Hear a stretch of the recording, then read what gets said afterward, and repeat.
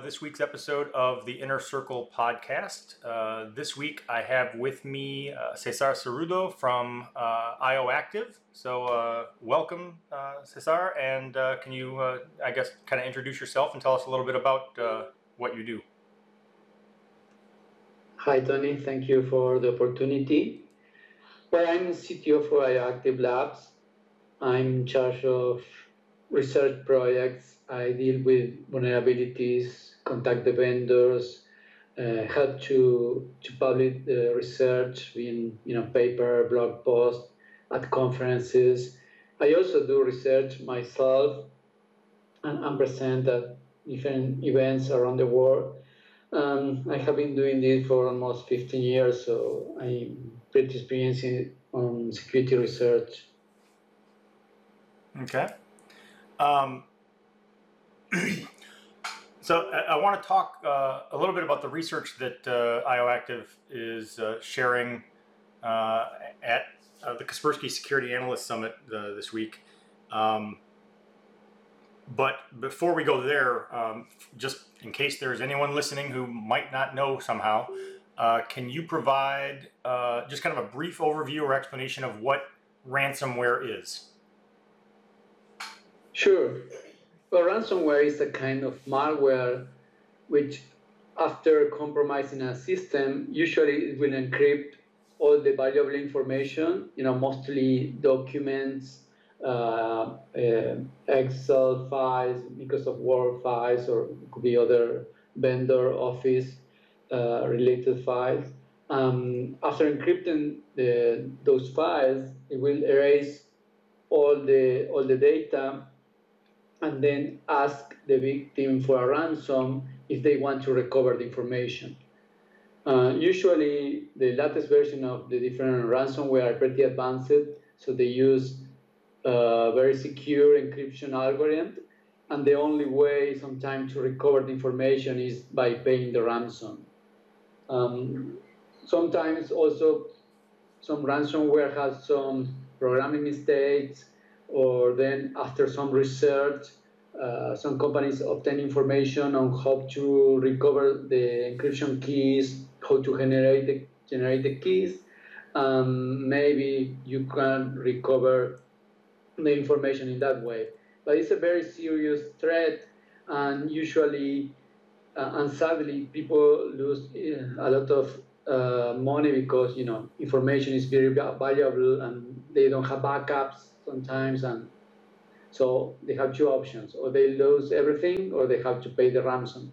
Also, paying the ransom doesn't guarantee that you will get the information back, because they are cyber criminals, so they can give you the keys to recover your information, or maybe they won't give you anything and you will lose your information and also your money because you already paid. That's true. Although I've always one of the things I've always appreciated, excuse me, about the sort of the strategy or the business model of ransomware is that, at least in when it started, the ransom was generally a reasonable sum of money. Like, it wasn't, like they weren't encrypting someone's data and then asking them for $1 million. They were asking them for an amount of money that a lot of people could probably come up with, and then they were giving you back your data, which I think is very crucial to that business model, because if there started to be attackers out there who encrypted your data with ransomware, but then did not return your data to you when you paid the ransom, people would stop paying the ransom.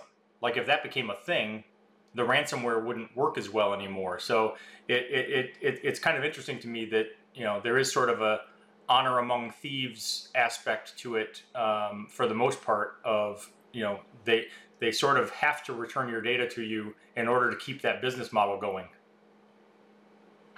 Yes, you're right. Initially, it was, they were requesting for Bitcoins. And maybe, 5 years ago, there was a very different value of Bitcoin, and they will request probably a few $100. But if we take that value of Bitcoin today, it will be several thousands. Yes, anyway, that's true. At that time, it was like the attacks, they weren't targeted. It was, a mass attack. usually automated, so it could infect everyone around the world. And over time, they automated everything, so people will follow a simple mechanisms in order to pay and get the key, the encryption key back, so they could recover the information. But then it starts to be more targeted attack because at the beginning they didn't care if they will infect a home user or maybe a big corporation, and the value of the data is very different from a simple user that if you encrypt a database, for instance, of a big corporation. So they will request the same amount of money to everyone. But then I think lately sometimes we see more targeted attacks when they know who the victim is and how much the information could be worth. So Right. they could request a bigger amount of money. Yep, that makes sense. Okay, so that's ransomware. Now let's shift gears a little bit and talk about you and your team did a lot of research, last year or the past couple of years on vulnerabilities in robots. And I mean, so you guys had some very cool hacks and stuff that you revealed last year. So can you talk a little bit then about how, basically how pervasive robots are now and the role they will play in the future and why these vulnerabilities that you've discovered are so critical? Well, it was a bit more than 1 year ago where we published our research. We did on several models of robots from different vendors. We found more than 50 different vulnerabilities on all the robots. So we could conclude that most of them were insecure. It was not something isolated like vulnerability affecting just one brand of robots and one model. It was most of them very vulnerable. And what's different about IoT or software in general? Well, robots are a very different breed of IoT if we want to relate it with IoT, because robots are like computers with arms and legs or wheels. They also have cameras, they have microphones, they can move around, they can grab things and throw things also.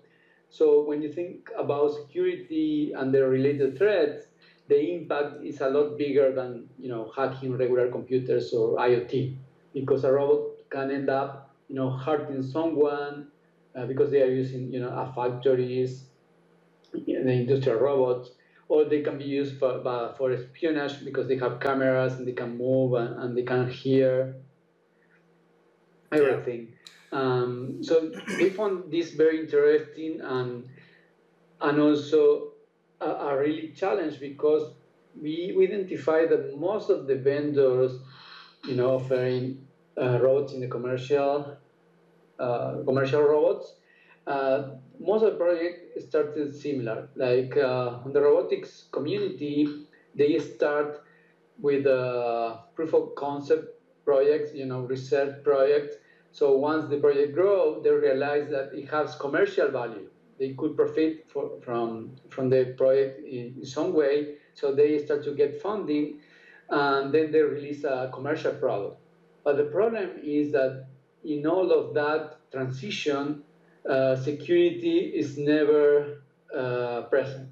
It's like, because initially it was a research project, so security wasn't important because you are focused more on providing a lot of functionality, on doing a lot of testing, so security doesn't really matter. But when you're thinking a commercial product, then you should really care about security, because if not, then you will be exposing the robots and your customers to attacks. And sadly, we are seeing that these robots go on sale, they go on production without adding any security from the proof of concept or from the research project, which is really, really critical because we people that work on security, we know the later you add security, the later you think about security, is the more expensive and the more difficult to fix. Definitely. And for some reason, in spite of that being a simple reality and having that be a truth that has existed as long as IT has existed, it still is for some reason a struggle to get people to Yeah, understand that and develop security into products earlier in the cycle. Um, that's right. so now we get to the interesting part. So now let's combine those two things and talk about the research you're sharing now, where we're talking specifically not just about vulnerabilities in robots and not just about ransomware, but basically compromising a robot as a form of ransomware. So walk me through that scenario. Well, part of my job is try to, demonstrate what's the real impact from the security threats. Because one thing is, you find a lot of security problems and you say, okay, this technology is insecure, it should be fixed, and that's it. But something more complete will be, okay, these are the security problems and this is the impact it will have on business, on people, and how it will affect the way they work, the way they live. Because in that way, people realize how important is security. So having this in mind, we continue with the robot security research, and so we think about what could be a threat that will really impact business or even homes worldwide, and we came up with the idea about ransomware for robots. So in order to complement this idea, we thought about creating a proof of concept using our previous research where by exploiting some of the vulnerabilities we found on some of the robots, then we could compromise the robots, run code inside the robot, and then perform some actions that will make the robots non-operating. And in this way, the business will start losing money. Because one main difference between regular ransomware and ransomware for robots is that on regular ransomware, they go after the data, they encrypt all the data, and you have to pay to recover it. But robots don't store much data. Most of the data they process or they capture, they send it back to some backend system, to other endpoints. So they don't hold much data. So what will be the way for cyber criminals to get money by compromising a robot? And we think that the way will be to make the robot stop working. Why? Because robots are very tied to production and to services. So every second that a robot stops working means that the business will be losing money because you have the robots for doing sales at the retail store, providing information to people, or you have the industrial robots that are producing different kind of goods. So when they stop working, is that you stop making money because you stop making sales, you stop producing goods. So in this way, ransomware can, uh, take control of the internal system of the robot and disallow, for instance, that you can restore it to factory settings and disallow update mechanisms.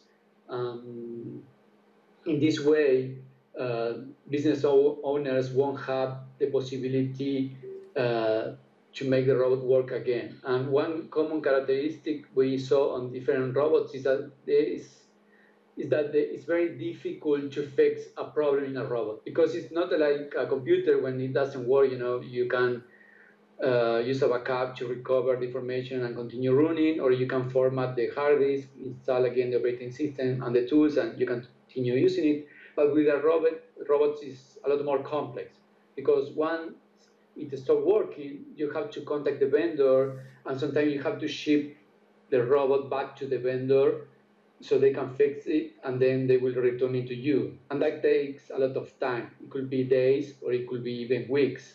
Or the same if you have to find some specific technician to come on site and repair the robots that have been affected by ransomware or any other problem. So we find this a very effective way that ransomware and robot, what we'll do is make the robot to start working normally. So the best and quickly way for the business owner will be to pay the ransom so they can quickly fix the robot and get it back to production or to continue with the services. Because otherwise, you have to ship the robot for several miles to the vendor and wait to get it fixed. And in the meantime, you lose a lot of money that is probably more than the one you have to pay for the ransomware. Interesting. So, and that actually can be true to an extent, even with a traditional ransomware that's just encrypting your data, where you kind of have to like weigh it out and say, okay, yeah, like let's assume you have backups, but you can still weigh that out and say, okay, how long is it going to take me to restore from backup and resume normal operation, and how much money is that going to lose me versus the ransom? But in this case, I think what's kind of scarier and interesting about this scenario is, as you pointed out, you can't have a backup. I mean, I guess you could have a spare robot on hand just in case, but but it's not,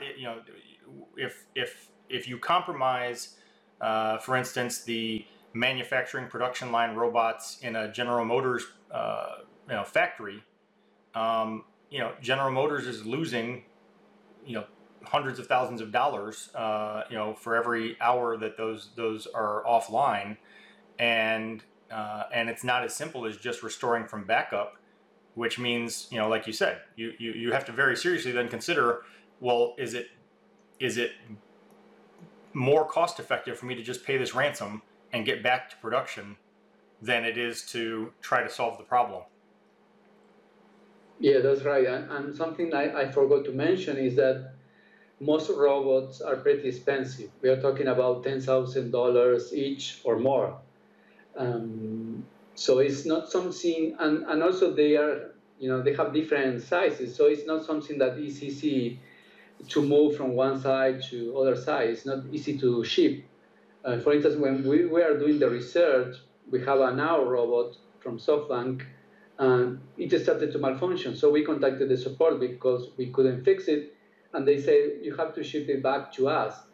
And we were in Argentina, so we have to ship it to the US and pay for all the, all the shipping cost, and then get it back. And when we get it back, we also have to pay for the custom handling of the robot because we were importing some electronics. And so we ended up spending money to get the robot fit, and we lost like 3 weeks of research waiting for the robot to get it back. So we already live that in our experience when researching when doing this research. Right. Okay, so this conversation is more focused on those kind of manufacturing level robots or whatever, like the production robots. But is it only a risk for production robots and those types of things, or is there also a potential ransomware risk, obviously to a much lesser extent, but of, say, a ransomware compromise that